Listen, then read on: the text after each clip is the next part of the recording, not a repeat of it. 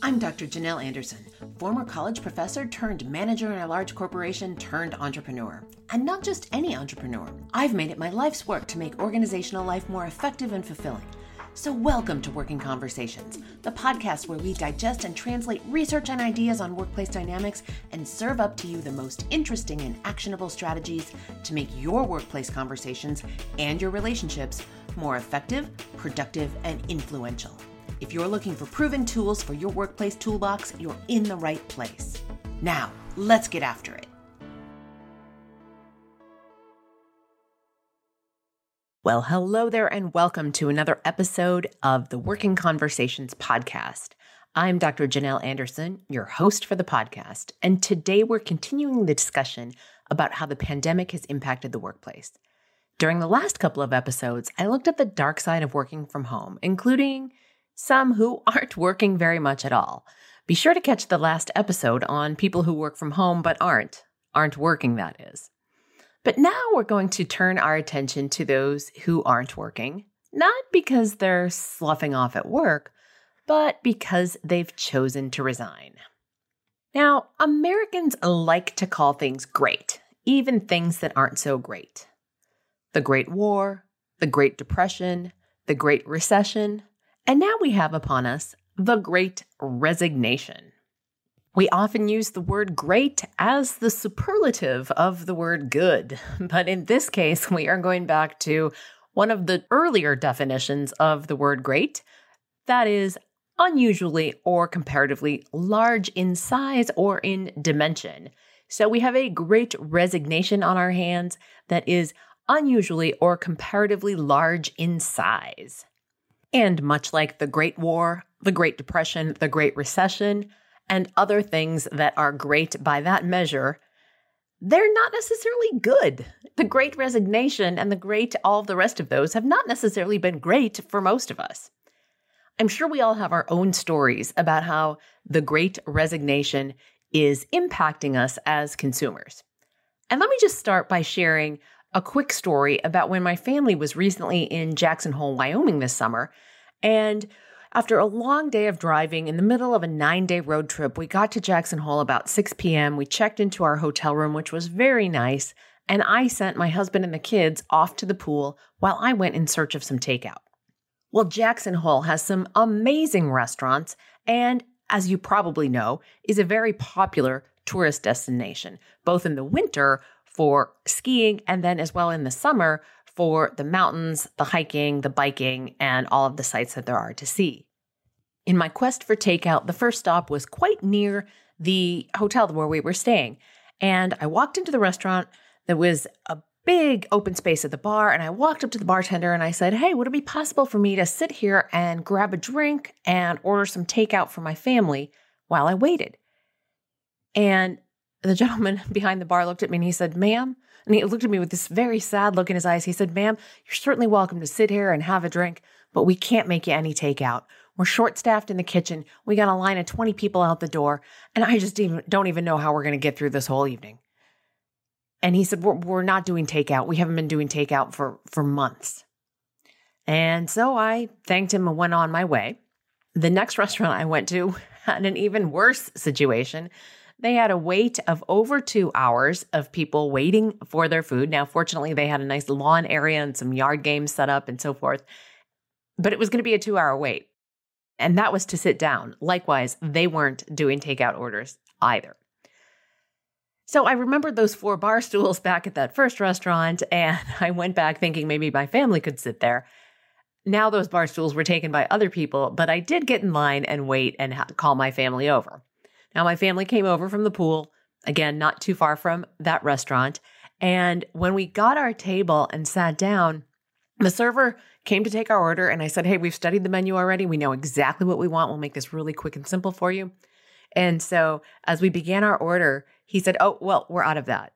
And then another thing, "Oh, we're out of that." And a third thing, "Oh, we're out of that." And so I kind of cocked my head and looked at him funny. And he said, "Okay, I got to tell you guys something. Our manager just quit 5 days ago without placing the next order for food or beverages or anything. We are scrambling to make this place work.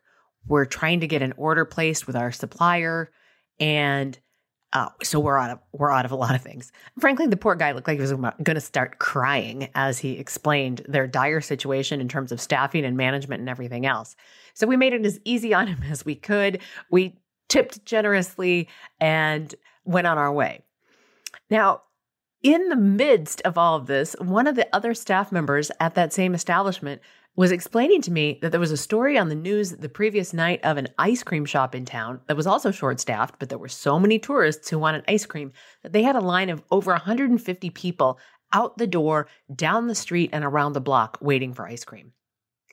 So there's some clear instances in which the Great Resignation is impacting us on a very personal and consumer level. I think we're also finding it in longer wait times when we're calling in for customer service, when we are placing orders with companies that we regularly work with. And I continuously hear from my clients who report to me that their teams are working multiple jobs and their teams are working crazy hours because they just can't hire enough people. So the Great Resignation is real. It's impacting our workplaces, and it's time to take a look at really what's going on here. Now, maybe it started with a furlough. Maybe it started with the need to be home with small children when daycares and schools closed their doors at the beginning of the pandemic. Or maybe it started with questioning your future and recalibrating your career choices to date. Whatever this pandemic has done to us, it certainly has caused many, many people to take stock of their priorities and line those priorities up against their career choices. And for some, that alignment is missing. Either the career maybe hasn't been a good fit for a really long time, or the changes brought about by the pandemic has made them illuminate or has made them look at their values in a crisper, more clear light, and their current role, their job, or their entire career trajectory is no longer a fit. And this is happening broadly across most, if not all, industry sectors, roles, and levels of responsibility. Again, it's been dubbed the Great Resignation. It's not great for anyone, and no organization right now is immune to it. This episode is made possible by Instacart. If you haven't already started using Instacart, now is the time, my friend. Now, I'm the first one to say that I actually enjoy a trip to the grocery store. I really do. But you know what I like doing even better? Making this podcast. When I was deep in the development of this podcast, outlining and recording the first few episodes, my kids reminded me that they needed to eat. Instacart to the rescue. In absolutely record time, Magnolia, my Instacart shopper that day, delivered chicken nuggets, milk, avocados, fresh berries, and a host of other groceries we needed. When life gets busy, or when you just want to feel like royalty and have someone do it for you, there's Instacart. Get $10 off your first order when you sign up at workingconversations.com/Instacart. Now, back to the show. So if you're experiencing this phenomenon, here's what I'm going to recommend. First of all, don't panic and don't make any sudden moves. Yes, the pandemic has forever changed us. And perhaps what's most important in your life has come into clearer focus for you. And your role, your organization, or your career path maybe does feel misaligned. And maybe some of you are realizing that it's been that way for quite some time. I want you to be compassionate with yourself. Start by taking stock and really reflecting. Take into account how your identity and your career are really kind of tangled up in one another. So I want you to proceed with purpose and do so deliberately and certainly not recklessly. Get some career coaching or some life coaching. You may want to talk it through with your spouse or your partner, or your best friend or your mom. But remember, all of those people have a vested interest in you maintaining the status quo. They have an agenda. If you are going to upend your life or your career, it's going to affect them too. Your spouse or your partner might not like you stepping away from your current salary or benefits package. In fact, some of the research now is telling us that people are staying in their jobs because they don't want to lose their healthcare benefits. West Health teamed up with Gallup this spring, and they conducted a survey that looked at just how many people are staying in jobs because they don't want to lose their healthcare insurance.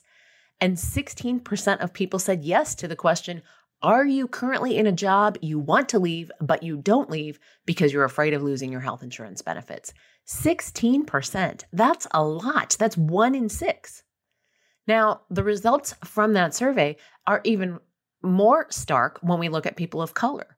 So 21% of the Black workers who responded to that poll said yes to that same question. So that's a little bit less than 1 in 5. So yeah, it's a real thing. So it may be your spouse or partner, it may be you who doesn't like you stepping away from your benefits package. And others in your life might have different reasons for not wanting you to upend your professional life. Perhaps your mom wouldn't like not being able to refer to her son as the successful attorney that she always refers to you as when she's talking to her friends. And sometimes when you make a significant career move based on introspection, recrafting your identity, and so forth, your best friend might wonder where she fits into the equation, if she still does, and it might make her uncomfortable. Maybe because it prompts her to do that same kind of reflection herself, or maybe she's one of your coworkers, one of your colleagues, or somebody in your professional network as well. And that can just leave people a little bit uncomfortable.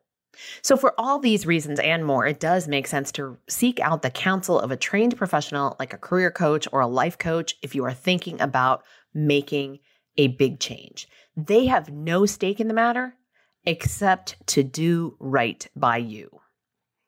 Now, if you do choose to leave your current organization, do it with the utmost integrity. Talk with your manager about it in advance of giving notice. Give them a chance to make things right if there's an area where you could see a change that would help retain you. And if that's not on the table, then by all means, be clear about that as well.